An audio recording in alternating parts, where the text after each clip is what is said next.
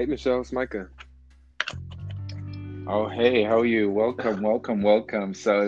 Welcome to another episode of Let's Come Together with a Sex Talk. And today I have a guest online. But my topic for this week is sexual liberation. I know that's, kind of phrase that we hear in on TV and in different spaces, but it really started back in the 60s with the sexual revolution, and that's when really sex began to change. It was a social movement that challenged traditional codes of behavior related to sexuality. And this was carried on until the 1980s, and it moved from the US to other parts of the world. It kind of changed in the 80s and moved. There was a shift because of the AIDS pandemic, and that was literally ravaging minority communities. It started with, gay men, and then it went into, kind of black people was really affected. And then at that point, the sexual revolution became less prominent. So sexual liberation, just for those of you who haven't heard the term, is this idea that individuals shamelessly and often satisfying their sexual needs and desires without the burden of guilt or judgment from society's morally correct norms, and basically just being able to engage in consensual sexual encounters without any qualms. So today we have a very, very, very special guest. His name is Micah. So please welcome the amazing Micah Marquez. And he is a curator of sexual liberated events in Washington, D.C. So welcome, Micah. Thank you so much for joining. Please tell our listeners about you. Hey, well, thank you so much first off for having me today, Michelle. Really excited to be here. As you stated, I host events in Washington, D.C. currently called Deviant Events. The events are highly centered around queer people of color. They really came into existence as I, grew to love myself more and more as a queer person of color, and just realized that I didn't have a space to really just be myself.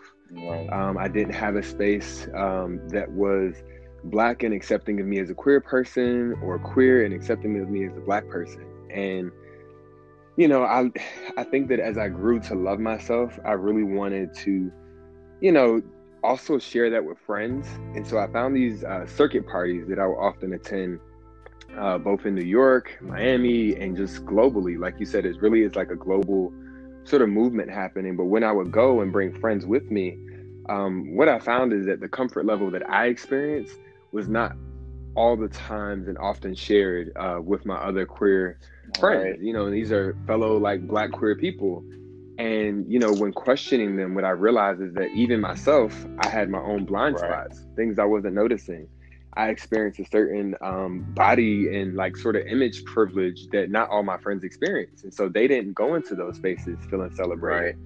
And I realized that this same environment that hearkened of sex positivity and body positivity was not doing that same thing for some of my fellow, queer POC like friends and colleagues. And so I just was like, you know what? There's a need that exists here. Everybody deserves to feel sexually liberated, deserves to feel free.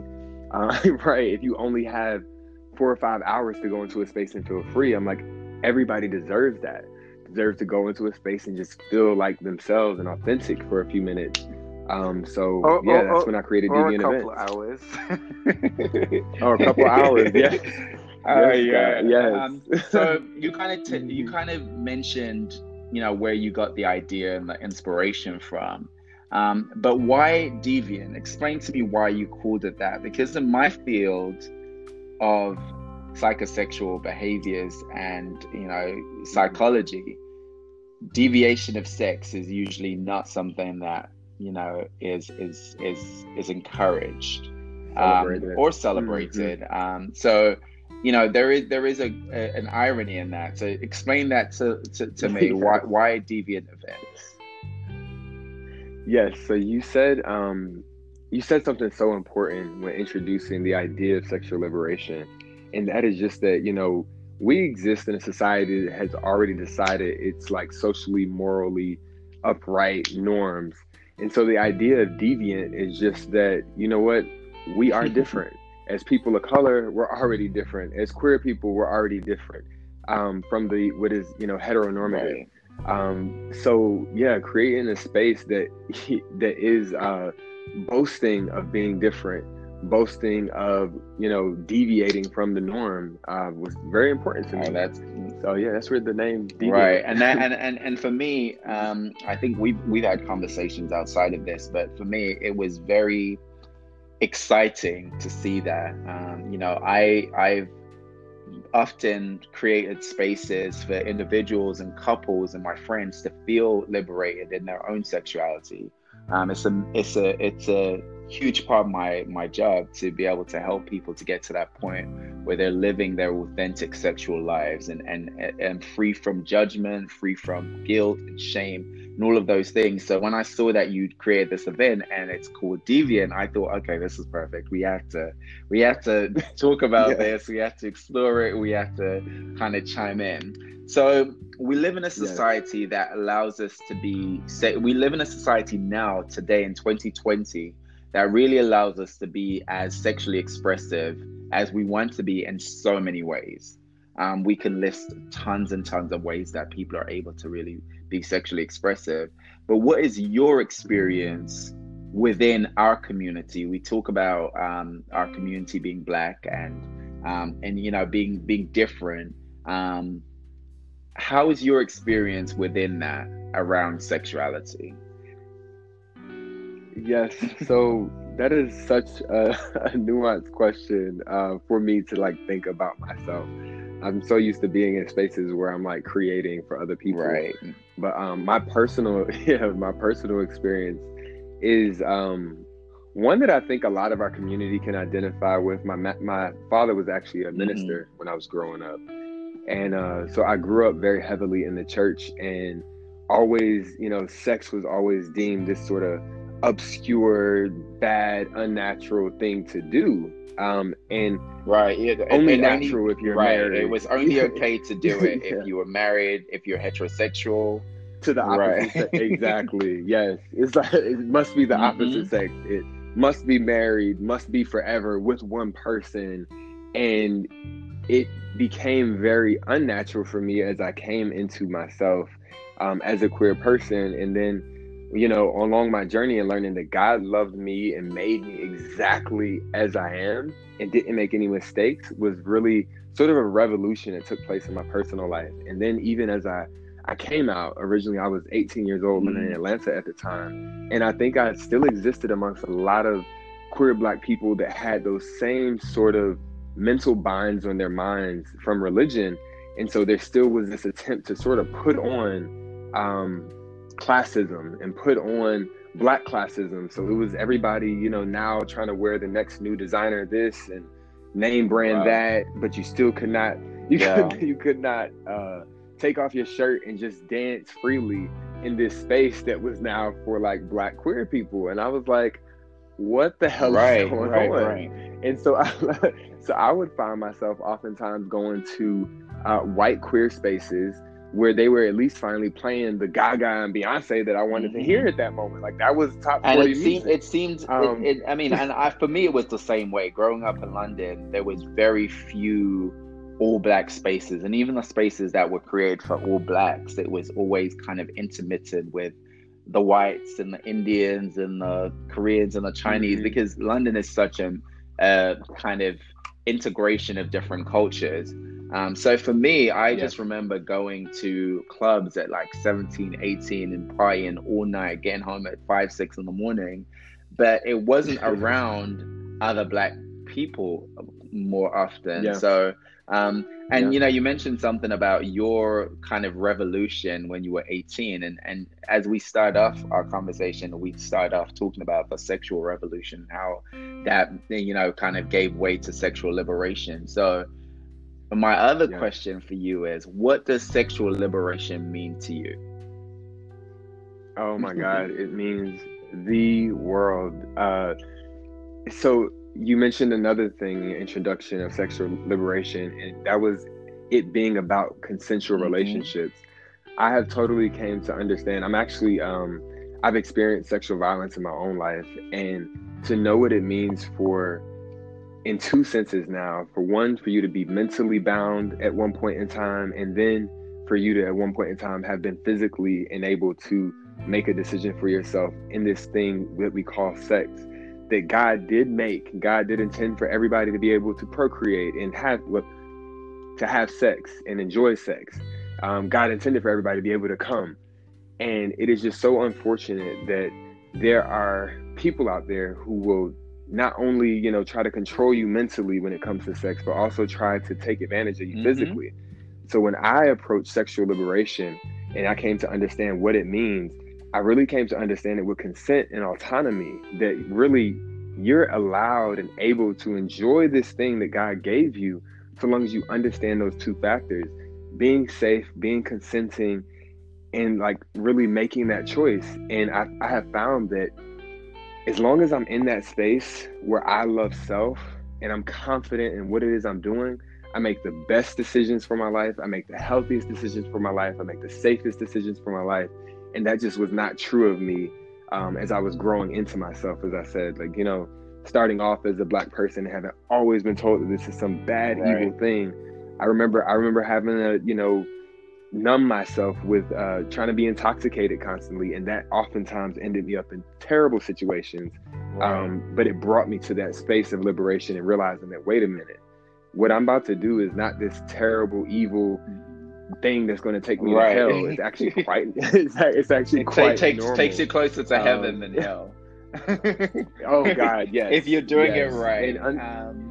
Yes. Yes.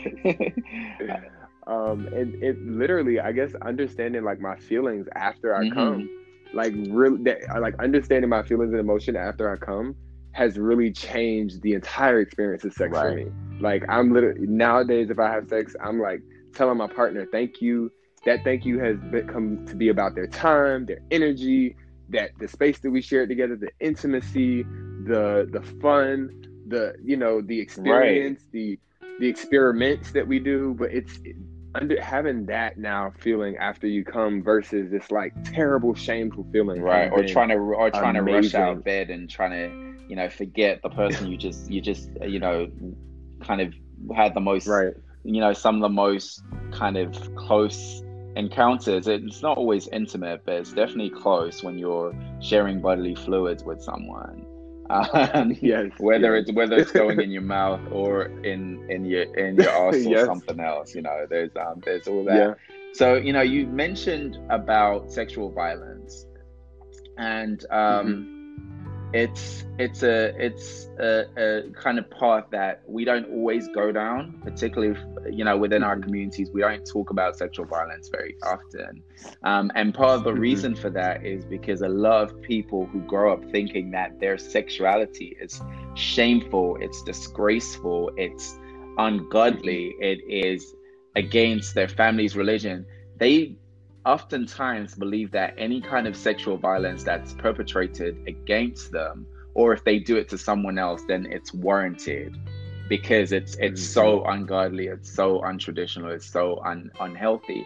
And so we don't talk about that very often. We don't talk about the times where we've been forced to have sexual encounters without consenting, or having multiple sexual partners when we really only wanted to have one sexual partner in that situation, and feeling a sense of out of controlness. I work with a lot of people who have sexual compulsive disorders, and the root of all of that is the fact that they feel out of control, and in an effort to kind of gain some control, they decide to abuse sex in the same way people abuse alcohol and drugs. So I think it's very important to have that conversation. And I think it's something that I definitely want to revisit with you, in another podcast maybe, and talk about that a little bit more. And I'm very optimistic that is obviously something that with your events, people get the sense that this is very consensual. So whatever happens, it's everyone consenting, and no one being forced to do something that without their consent. So I think that's a good thing. I like that, a little tidbit that we went off, but it actually brings me close to my other question, which is, in doing this event, and I know it's still a new, business venture for you, but have you had any negative feedbacks from your events? Oh my, no. I've had one encounter, and it was actually with a cis het white woman who did not actually even attend the event. She saw the advertisements online, did make up a story, and tried to get the event shut down. Wow. And telling, she made up this entire story about how there were men outside in, provocative clothing, and you could see their genitals exposed, and made up this whole elaborate story, and did not realize that we actually partnered with our local police department, and they actually came to our event. I forget. Trying to remember exactly what that department is called. They're an ally group with the local DCPD. Okay. Damn it! Was it the LGBT? The task force. Okay, yeah. Yes. Yeah. Yes. So the task force, they actually are part of the DCPD. They attended our event. Actually went through our event to each one of the floors. Intentionally went to each one of the restrooms, into all the spaces, just to make sure that everybody was safe, everybody was good, make sure nothing illegal was going on, and then they actually waited for us when the event ended to make sure everyone left safely. Yes, she must have been mad. She was, oh my God! And so she literally went through writing our local city councilman, writing the sheriff of the police department, and I literally, I knew it was an experience that was going to happen when I first entered into this space, because just as we sort of talked about before, when you exist as a person of color in a white world, and you exist as a queer minority in a cis het world, you know that you're going to be met with, again, a different type of violence, which is the social society violence. Right. So I knew that it was going to come, but when it came the way that it did, everywhere from government to police, I was so grateful that we sort of set ourselves up to protect ourselves the way that we did, so that literally the sheriff was responding and saying, like, actually, my officers were there. That's not the case. The officers were there. They're actually, and I hate to say this, but the area that we host the event in is in an area that's being gentrified. So not far, a couple blocks away from our event, there was some drive-by shooting that actually happened. And so he was actually able to timestamp it and say when the police responded to that shooting that happened that had nothing to do with our event at all. But literally there was actual crime happening down the street. But this cis-het white woman felt the need to, I guess we have a name. Right. Karen decided to write. That's not her name, but we know what it means. That's not her actual name. Right. But so she literally turned her head to an actual crime happening down the street and to report or write about that, and instead decided to write her city council and local police department. Of someone having Black way queer too people. much time on their hands and not enough sense to let people be themselves. So yes, yeah, but our actual patrons, no, I haven't had any complaints. What I've heard is that people come in there anticipating that they're going to be intimidated by the sexy environment or the provocative clothing, and what I've found is that the longest I think it took somebody to tell me they got comfortable was 30 seconds. They walk in there and they see people of all different body types and shapes and sizes and shades, and they grow into being comfortable within their own selves. So it's really been an amazing experience. That is brilliant, and you were literally answering my questions before I asked them. So, oh no. So the question you start answering, but I do want you to continue is, describe a typical party that you curate. So I know you have themed nights, and I know you have, it's an open policy for the most part within the spectrum. So kind of describe what a typical event would be like for someone who hasn't been, who wants to come. What would be a preview of what that event is like? Oh man, it literally, from the moment you walk in, on that first floor, we have just our triage area where we would take anybody if they've partied a bit too hard or they just need to take a break and sit down. We also don't have any speakers on that first floor usually, because we also handle the bags there. So people are literally able to come in and leave in their regular clothes, their everyday lifestyle attire. But right there in that triage area where people put their clothes, they check their clothes. That's exactly what they do. They disrobe there. So they get friends, sexy. People that they can't get sexy on the first floor. Yeah, they get floor. sexy right there. Yeah, you get sexy on the first floor. Your jock strap, your harness, your crop top, your thong, tank top even is fine. But we intentionally make sure that folks get sexy there. And by the time you're entering the second and third floor, you are met with an amazing mix and array of what is like Black-centered music, but it is circuit party themed. So the beats that you're given are circuit party, upbeat, but they're like lyrics and songs that you recognize as a Black person that you grew up on. And it is just such an amazing experience to go in that space and see people that you also find sexy and find you sexy, you know, are dancing. I'm sure you must have an amazing DJ. Drinking. Oh, Trife DJ. So I work with a DJ here. His name is Trife, and we're in this experience together because Black circuit music doesn't exist. Unfortunately, I feel like it's something that began to, you know, and Black people curated house music in the 80s and 90s, you know, but it was, you know, it's something that's as much other music genres has been sort of stolen away with. And so a lot of Black folks today in 2020 don't listen to or create circuit music or house music. But yeah, that's something that Trife and I have got together, and he's an amazing DJ here in DC, and he like takes the time and effort out to do that, to actually like make that music that we can like hear the lyrics and relate to. Because you know, there's that moment in the clubs, even in Black clubs today, where they start playing throwbacks and you're like, oh my God, like, oh, that's Biggie, that's Lil' Kim, that's Faith Evans. And he's literally done that for us, but like with circuit beats, so that we're not, you know, slowing down the pace or stopping what we're doing. Like you're very much able to stay upbeat and just enjoy yourself amongst your friends and meet new people. And because that air of discomfort is literally down as people are in their sexy, you're having a genuinely good time. Like, it's nothing to now say hello to somebody. It's nothing to compliment somebody's amazing physique or their different physique, or just like gawk at someone, because like you're now in a space where like people like are literally just looking the fuck amazing. You can be just as Black as you want to be, just as queer as you want to be, and just as sexy as you want to be. And you're not the odd one out. You're not different. You're not too much. You're just enough for the space you're in. That just sounds incredible, and I almost feel like I was transported there for that five minutes. You know, it's just like I was in it. Okay, so do you find that there's a difference between the men and women who attend your events? Because I know it's a co-ed environment. It's not just one or either sex. Okay. Yeah. So the event that we have right now, Deviant.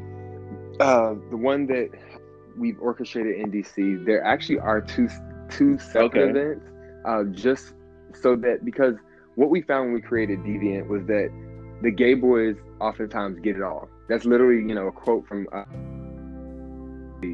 and when she said that, it really sort of stuck with me, because here I am creating this space to feel sexually and, you know, liberated, and feel liberated just, you know, in a space and authentic to myself. And in talking to a fellow Black lesbian, a fellow Black queer person, I found out that, you know, gay men oftentimes take up so much damn space. And so as excited for me and everyone as she was also, you know, honest in her criticism. And I realized, I said, we cannot be about a movement or say we're about a movement and leave women out of it. I'm also an avid feminist. So in hearing that, I did the work in listening, going to attend many different, like, you know, Black lesbian spaces and bars. And what I realized is that, you know what, we need more spaces that are just as big and just as intentional for women of color, very specifically. To just tell them to come in the space and just blend was not good enough. So what we do now is actually have an event called Deviant Femme that is specified for Black.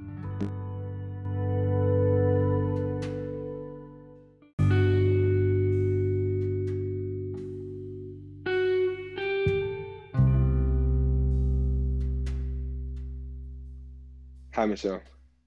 Hey, welcome back to everyone. I hope you enjoyed that quick commercial break. So, we're here with Micah, and we are having an amazing conversation all about sexual liberation. And particularly, we're talking to Micah because he has this fabulous event in Washington, D.C., and I'm just loving all of this. So, we were talking about the changes you had where you separated deviant events for men, and then you have deviant events for women.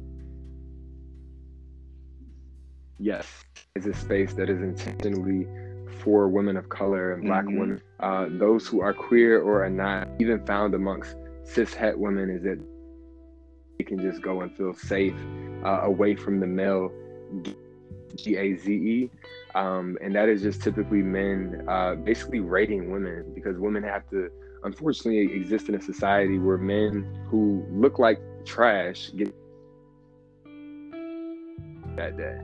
And so literally, like, the creation of Deviant Femme was this other radical revolutionary thing where women could just exist safely, could just exist authentically, and could also be sexually liberated in their own ways. What we found also with women is like creating our standards for our patrons to come and, you know, be sexy in their jocks and harnesses and mesh material was actually the opposite for queer women. A lot of queer women actually, you know, want to identify as more masculine and present as more masculine. And so for them, sexy is wearing baggy clothes, or sexy is just, you know, wearing, you know, what is stereotypically got male, you know, masculine attire. And so what we found is that, you know, in creating spaces just as intentional as we are about it being Black and being queer and being sexy, we have got to also be intentional with Deviant Femme and it being for women and the women's experience, because it is a very particular experience. And what I've learned in that experience is that listening is just so important. You know, even as a Black queer person, I still experience certain privileges as a male and as a man that, you know, listening to women and women's experiences have really taught me so much. And I never want to resemble anything of the oppressors that I have had to face in this life. And so Deviant Femme has been a separate but joint exciting group of events that we've had here in DC as well. And that's fantastic. I'm happy that I learned that, because I didn't know you'd separated, but I think that's wonderful. I think it's amazing. I do think as men and women, wherever you identify on the sexual orientation spectrum, I think we do have fundamental differences that we have through our experiences, through our thought process, and through our societal upbringing. So I think that's important to have a space that is unique and special and specific. So I know we've both been to circuit parties. I've been to plenty circuit parties all over the world. But in my experience, it's mostly been white, and I know you mentioned as well. So is that really the space you're trying to create for Black men at your events? You're trying to recreate that circuit party vibe, but specifically for Black men? Yes. And I want to make sure that, you know, I am creating it very specifically for Black men, but I say people of color because even as Black people, we exist on an amazing spectrum where, you know, there are Black Latinx people and there are Black Asian folks, and there are Latinx people who are also coexisting as part of our diaspora. And so I definitely want to make sure, like, you know, I am inclusive of all, you know, the diversity that feels welcome in that space to come and celebrate with us. Because one of the things that I found, or didn't find rather, in the circuit space, the circuit parties that I was going to, was that diversity and that welcoming of other people of color, you know.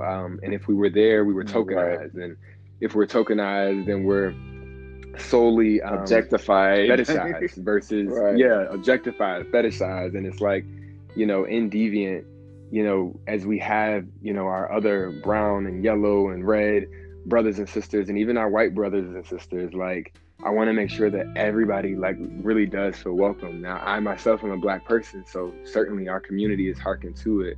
the most, and I appreciate that. I love it, and I'm here all for it. Yeah, but we definitely, again, even as an event and as anything that comes from me, I don't want us ever looking like our oppressors. So, but yeah, that's just what it is. I think that I definitely want to create that space, that freedom, that sexual liberation that exists in circuit parties. I want to create that for people of color, and for them, God forbid they don't have the chiseled abs and the nice pecs and big arms. Like, they should still feel celebrated. They should still feel welcomed, and like they are respected and having a great time if they're partying and feel sexy. I would go to, the other circuit parties, and folks would, these guys would gawk over my body, but then my friends who have different types of bodies weren't feeling celebrated at all. And that really resonated with me when I stopped and listened to them. I was like, wow, I hate that I didn't even recognize that, but that is, what I like to call our blind spots in life. And the thing is, we all have them, because unless we step outside of ourselves and begin to see the picture from someone else's perspective, then really all we have is our own views, our own ideologies, our own mindset. So I think it's important for us to be aware and to be able to step outside of yourself and say, okay, let me see it from someone else's perspective, to allow you to grow. But kind of going back to the circuit parties, so a lot of the circuit parties I've been to, there's usually a dark room somewhere. There's usually a place where people go to have much more than just a dance, or much more than just a drink, or much more than just a conversation. So my question to you is, for Deviant DC, is sex allowed? It's not. Okay. It's not legally allowed. So it's not allowed. Does it happen? Sure. I know for have sex, like we said, as a sexually liberated person, I have sex. Not something that's happening on the main floor. So just as you specified, usually when you go to circuit parties, there's like there's a dark room in everyone that I've been to. Yes. So yes. Yeah. So yeah, I'm sure people, have their spaces that they go to where they know that people aren't typically, because we do have security who are often, also supposed to stop things that if they see them, just because, again, it's not legally allowed in the space. But I'm sure people have found their spaces where securities have their physical blind spots. So okay, so that's good to know. I was just, I was very curious, because, like I said, I enjoy. I've been sexually liberated for a really long time. In fact, I can't remember a time when I wasn't. That's part of why I do the work that I do, because I think it's so important, particularly for Black men and women, however you describe your Blackness on, whatever part of the world you originate from. There's such a huge sense of sexual repression within our communities, and it causes, the repercussions of that. It comes out in so many different ways. So there's lots of symptoms of that, which causes people to not be well emotionally and not be well, kind of have a healthy relationship with sex. And I've observed that there's a lot of Black men, particularly Black gay men, who have unhealthy relationships with sex and sexuality. A lot of it, in my experience, it comes from, the religion, the church, family values, traditions. What's your views on that? What's your views on unhealthy men having unhealthy relationships with sex and sexuality? Yes, I mean, you definitely took the words and experience right out of my mouth. I kind of gave you my personal experience before, but I do think that religion, and the role that religion plays within Black culture, and when we say Black culture, that spans all Black people. So even, yes, Black queer people also. It spans the entire Black culture and diaspora, and creates binds on our minds where we're literally not able to see ourselves as worthy. And it begins with this concept of worthy of God, worthy of heaven, but also just like sort of worthy in life. And so when we're making decisions about our sexual lives and about, how a partner is supposed to treat us, in the bedroom or otherwise, or outside, or it's or in the car, or in the car, But certainly, like, as we don't see ourselves as worthy, and we don't even see reflections of God that look like us, it furthers us from that self-worth that would allow us to make healthier, safer, sounder decisions. And so what I have found is just that, like, literally falling in love with myself and identifying the God that exists right there inside of me and has always been there and was most there when I was a kid, and anybody told me what was right or wrong according to them as an outside being from me. What I have found is that falling in love with that God inside of me has been so liberating, has really released the bounds and chains from my mind. And I think, I actually was a sociology major when I was in school, and understanding that all these things, including religion, including media, even our school systems, they were made all for a reason. When the constructors of our society were setting these things up, they did them with all intentions of, like, how they wanted people to act and operate. Right. And we've got to understand as individuals that we are not those founders. We are not those cishet, land-owning white men wearing those white wigs who sat down and wrote the Constitution and decided how everything was going to be mapped out for us. And, if you are a person of color in this, white world, white supremacist world, and you are a queer person in this cishet, heteronormative world, it's important that you, like, look in the mirror and find the God in yourself. And what I have found is just that, oh my God, Michelle, I remember it always takes me back to this moment. I think it was 2017, I believe, that I went to New York's Pride, and we were celebrating the 50th anniversary of Stonewall, the Stonewall Rebellion. And so we had, I think it was some 6 million people, and these are queer people and allies that came to New York City that year to celebrate gay pride. And I remember being in the middle of the parade and being brought to tears because I just could reflect on being an 11 and 14-year-old boy, understanding for the first time what my sexuality was, and that it was going to polarize me again from my own family and make me different again from the other Black men in my family, like my dad and my brother, and always fearing that I would never exist or live in a world where I could feel safe and celebrated.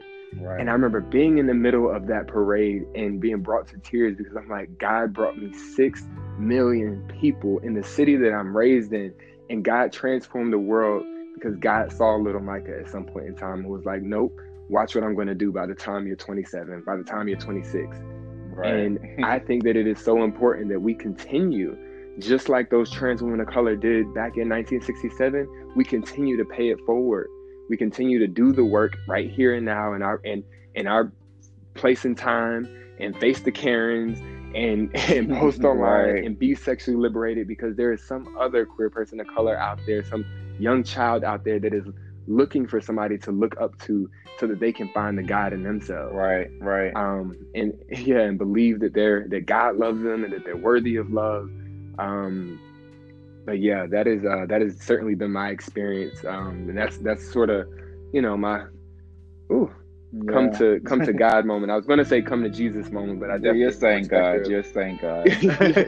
Yes. No, I really appreciate you sharing that, because it's those moments that really kind of define who we are and where we go in the world, and I think it's so important that you have that as a memory, but also as a task to move forward and say, I'm going to pay this forward, because you don't want other 11-year-olds to not grow up thinking that they have a space where they can be liberated and feel free. So I think that's so important. And speaking of free, I always talk about consensual non-monogamy. I talk about a lot in my work. I talk about a lot with my colleagues, my friends, my social groups. What are your views on consensual non-monogamy, and is that something that you have engaged in or would potentially be open to? Yes, absolutely. I mean, I've been in full open relationships. I'm currently single, so just stating that. But and so I am a consensual, non-monogamous right now in my personal love life because this year, the rest of this 2020, as traumatic as it's been, is for me. I've decided that I have made the decision not to commit to anybody else outside of me for the rest of this year. And I made that decision along with my therapist. And so that does not mean that I don't have sex. Yes, the therapist. I see my therapist every Tuesday at 2. It's very easy for me to remember. And we made that decision sort of together. When I reflected on my just sort of love life and that being sex or otherwise, what I realized was that I have always been committed to someone else. I've always been in a damn relationship and sort of making decisions and defining myself in these different periods in time around who my partner was. And so when this last relationship didn't work out as I planned it to, I accepted that there was change happening. And decided that the rest of this year was for me. And, everybody who I actually, date right now, because I date a few different people, has that understanding. They understand that they're not the only person that I date. They're not the only person that I will have sex with, that I'll fuck, and vice versa. I give them that autonomy also to do their thing. And as long as, we have those understandings, so that is also part of consent. Absolutely. We're able to decide on what levels of safety and precautions we want to take, and we navigate our lives, as consenting, mature adults. Very proud to say that. Perfect. Well, that's good. I mean, I think it's so important that we have autonomy to choose the type of relationships we want, and not be defined by societal norms of what a healthy relationship is. And sometimes we're forced into relationships that are unhealthy because we haven't begun to have a healthy relationship with ourselves. And if you don't have a healthy relationship with yourself, you are on this merry-go-round, just having one person hop on, another one hop on, you have two at a time, and none of it is going anywhere because it's unhealthy and you haven't really found what it is that you need in your life to be happy. So I think that's, hats off to you for recognizing that and acknowledging it and choosing to be, here for yourself in this crazy world that we're going through right now. But speaking of ways of being healthy, what ways do you think we can work to improve sexual exploration and bring about more acceptance of sexual liberation? I have some of my own ideas, but I just want to hear from you because you're such an amazing guest. I appreciate that. So I think that actually you and I are great resources to go to for people when wanting to experience sexual liberation and sexual health. Beginning, I'm going to state with you as being a sexual therapist and really helping people as individuals and even as couples to understand their sexual lives and how to better themselves in their sexual, both performances and intimacy and excitement. I think is very important to I swear by therapy. I think that people just don't do enough communicating and processing what is going on in their lives. Too many people are just in this damn rat race and forgetting that they are a whole person, complex beings. And if they, want to experience excitement and joy and liberation, as we just discussed, and sexually, then they got to do the work. You got to do the work and pay attention to that side of you that is sexual and is sensual and also spiritual, and physical. Sex is so much of our lives, and it's a shame that people don't pay enough attention to it. I think that secondly, folks should find themselves at a deviant event. Find yourself in a space. Seriously, find yourself in a space where you're surrounded by other sexually liberated people that are people of color, and where you don't have to put on a certain face or voice in order to be loved in that moment, and where you don't have to wear particular clothes in order to feel at home in that moment. Finding a sexually liberal space for people of color, I think is very important, and is just as if just revolutionary to put it in action. I don't think that you can do. I don't think that people should do one without the other. I think that folks shouldn't just be in the space and just do the folly without actually doing the work. And I think that if people do the work, then they definitely should come and have fun, like know what that feels like, know what that looks like, to like be in spaces like that where you experience sexual liberation. So yeah, that'd be my advice to that. I mean, that's great. I mean, those are just amazing ways. And like I said, I really wanted to get your perspective. And something I think is incredibly important to say here is that sex is more than just the physical. I think we've been conditioned into thinking that sex is just about, fucking, sucking, and coming. And sex just encompasses so much more of who we are as an individual. And I think a lot of people will have sex detached from their emotions. And sometimes they don't even realize what they're doing. And so sex becomes a thing that they either do to escape or they do to self-medicate. And that goes back to the kind of having the unhealthy sexual relationship rather than really being in it and enjoying every single moment of it before, during, and after. So I think that's something that I definitely appreciate. Just having conversations. Also, go on. Yeah, the only thing that I kind of left out in that answer that I definitely want to put in there also is like masturbation. When I found out that so many women don't come, right, I wanted to cry all over again. Yeah. I said, "Oh my God! So you mean to tell me that and it's some crazy high percentage of women who have never orgasmed?" Oh yeah, I did. My whole May was masturbation month, and I did a whole podcast on that. So everyone needs to masturbate, and then sort of like we discussed before, focus on their thoughts and feelings after they come. Right. Like making sure that those feelings are good and uplifting, and that wherever you need to take your mind, whatever porn you need to watch that gets you off. Even if it's masturbating with a friend, right. You know what I'm saying? Like, but making sure that after you focus on those feelings and making sure that those feelings are good and affirming and positive, I think is so much of the practice of sexual liberation as well. Oh, absolutely. Like literally, I think that it's all about demolishing the shame and the guilt that has been perpetrated on us from childbirth on to adulthood. And still continues. If you're in certain spaces, then that shame and guilt is always there. That takes me down to, my final question. You would think that we rehearsed this before because you literally just lead into every single thing. This has been so fun. Right.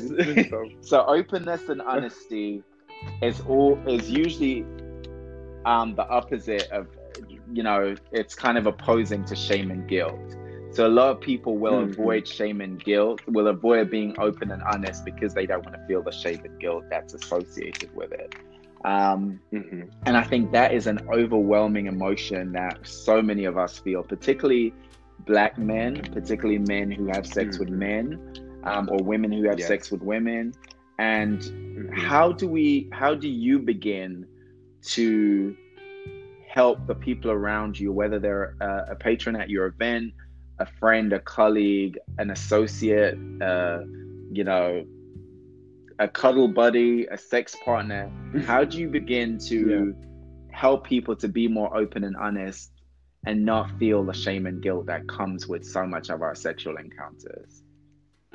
Yes. I think that this is a two-sided coin, because the same way that some people learn through positive affirmation, others learn through taking bold steps against shame and guilt.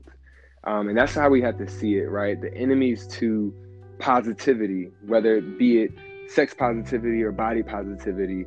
And in this case, we're speaking of sexual liberation, which encompasses both those things. The enemies to sexual liberation are shame and guilt. So that means that I think that the work is positively letting our friends know when they're talking to us about a sexcapade they had, it's about making sure that you're not slut shaming them. You're not calling them this slut and this hoe, right, and shaming them for not, being in a monogamous or relationship. saying, "Oh, I wouldn't do that." Right. Right, and it's as simple as that, because that is shame. Right. That now you're polarizing yourself as a friend or a family member from somebody who is opening up to you and sharing with you. It's literally the working act of shame and guilt. So yeah, I don't think that people realize that enough. They think that it is only calling somebody a name, right, and it's not. It's literally furthering yourself from them and their experience. And I think that, so in that, yeah, relating to people would be the work. Letting them know, like, oh, girl, I've been there. I felt that before. Let that kitty cat purr. Own your pussy. Like, those positive words and positive affirmations, I think, allow somebody to feel built up, allow them to feel big about themselves, and even just like celebrating their bodies, like letting them know, like, damn, you look good today. Right. Yo, you looking sexy as shit. Like, I love this stomach you got on you. I love these arms. Like, damn, sis, like, them titties going off. And I'm not saying that, cishet people guys do enough of that to women. And I think that is its own version of sexual assault with catcalling.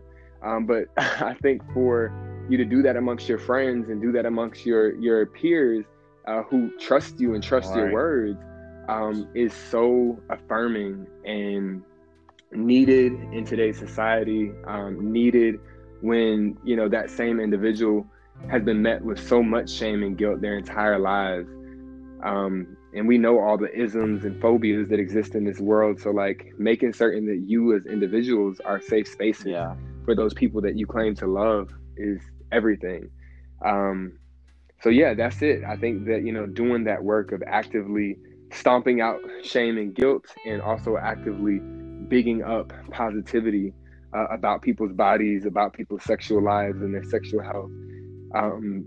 It is that, and all of what we're saying is communication. Yeah. All of what we're saying is, actually speaking and making certain that, if I'm, the guy in the locker room and I'm, and I hear somebody calling a young lady or even another guy a slut or a faggot or whatever the case may be, it's about actually stepping up and saying, like, hey, no, I have been granted access to this space that is cishet and masculine, and I'm going to speak up and say, like, yo, not cool. Yeah. I don't appreciate that shit. Keep it out of here.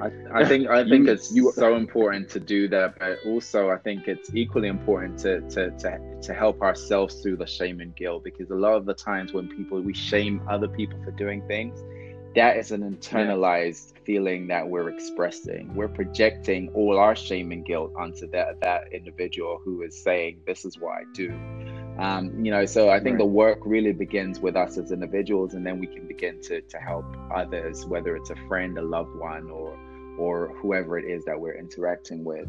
I think also as well, just, being in a space where we're open to all forms of sexual encounters, all forms of sexual liberation. If it's consensual, if it's among adults, if people aren't, being abused, then there's nothing wrong with it.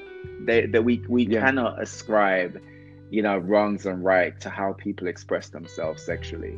And I think that's something that really, I just work really hard every day to take that away from sex and to allow each of us to enjoy sex the way we want to enjoy it, healthily, in order to have fun. Yeah, I will say that I have sort of champions, and you're as we have this conversation, you're becoming one of them.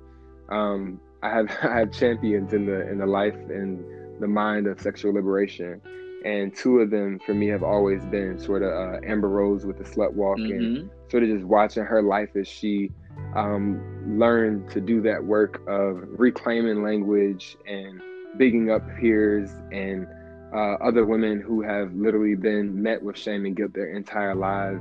And also Rihanna, who unintentionally living her life as a Black woman who, the media has tried to shame, who has been in,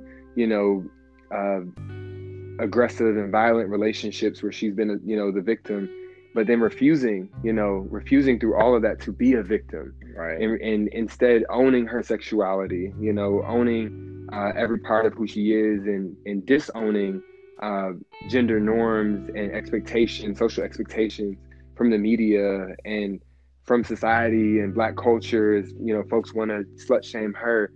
Watching those women, and even in these kind of talks with you, really sort of, it definitely helps me in a really big way to sort of see myself and my thoughts and ideologies reflected in someone who is further along in the journey than me. And also just sort of, again, I guess it kind of reminds me that is some of the work that has to be done consistently, be it, in our peer groups or even just in the media and all these other agents of socialization. It's so important that we have these conversations. It's so important that we lead our lives, not shaming and guilting people, but actually positively affirming them. So, and I think that this work is so much even more than just an optional thing. I look at this work as combatant to sexual assault, like we discussed before, and even sex trafficking. I think that as we big up autonomy and we big up consent, we, automatically on the flip side of that sword is diminishing and tearing down things that diminish autonomy and that diminish consent. Absolutely. And that's where, sexual assault exists, and that's where sex trafficking exists, and people, being forced into things. I think that as we, because I'm a firm believer, I know it's a separate but not separate issue. I'm a firm believer in the rights for sex workers as well. I think that as long as as long as someone is a consenting adult, I think that they should be in charge of their bodies and no one else. And choose who and when they want to experience sex, and how they want to experience sex. And I think one of the things that adds to everything you're saying is to reduce the shame and guilt and reduce, sex trafficking and sexual abuse and sexual violence is by us taking sex out of the closet, taking sex out of the dark rooms, taking sex out of the midnight, sex after dark, and actually having conversations about sex at the same time we're having conversations about politics, the same time we're having conversations about fashion, the same time we're having conversation about healthy meals and meal prepping. And all my friends know that if we're having a conversations at 6 o'clock in the morning, it can be just the same conversations about sexual experiences as it would be about running or hiking. I don't think there should be a limit to how and when we have sexual conversations, because that in itself is where the shame lies. It's in the darkness that we have shame and guilt. And I think and that's one of the reasons I wanted this podcast, and it's called specifically Let's Come Together, because I want us to come together, not just physically, but come together on a sexual high, where we can actually experience sex, not just in the back room of a club, but sex should be everywhere. So, and our conversation shouldn't just be limited to after dark. I love that. That's beautiful. That is beautiful. Thank you for the work that you're doing. Thank you. You're my first guest on my podcast, 7 episodes, but I couldn't have chosen a better person to be the first guest. So thank you so much, Micah. I'm sure you've inspired some people today. I'm sure you've educated some people today. I'm sure you've definitely inspired me even more than you already did. So thank you so much. I appreciate you. That feeling is mutual. And I'm happy to have you. And you've been listening to Let's Come Together with a Sex Doc.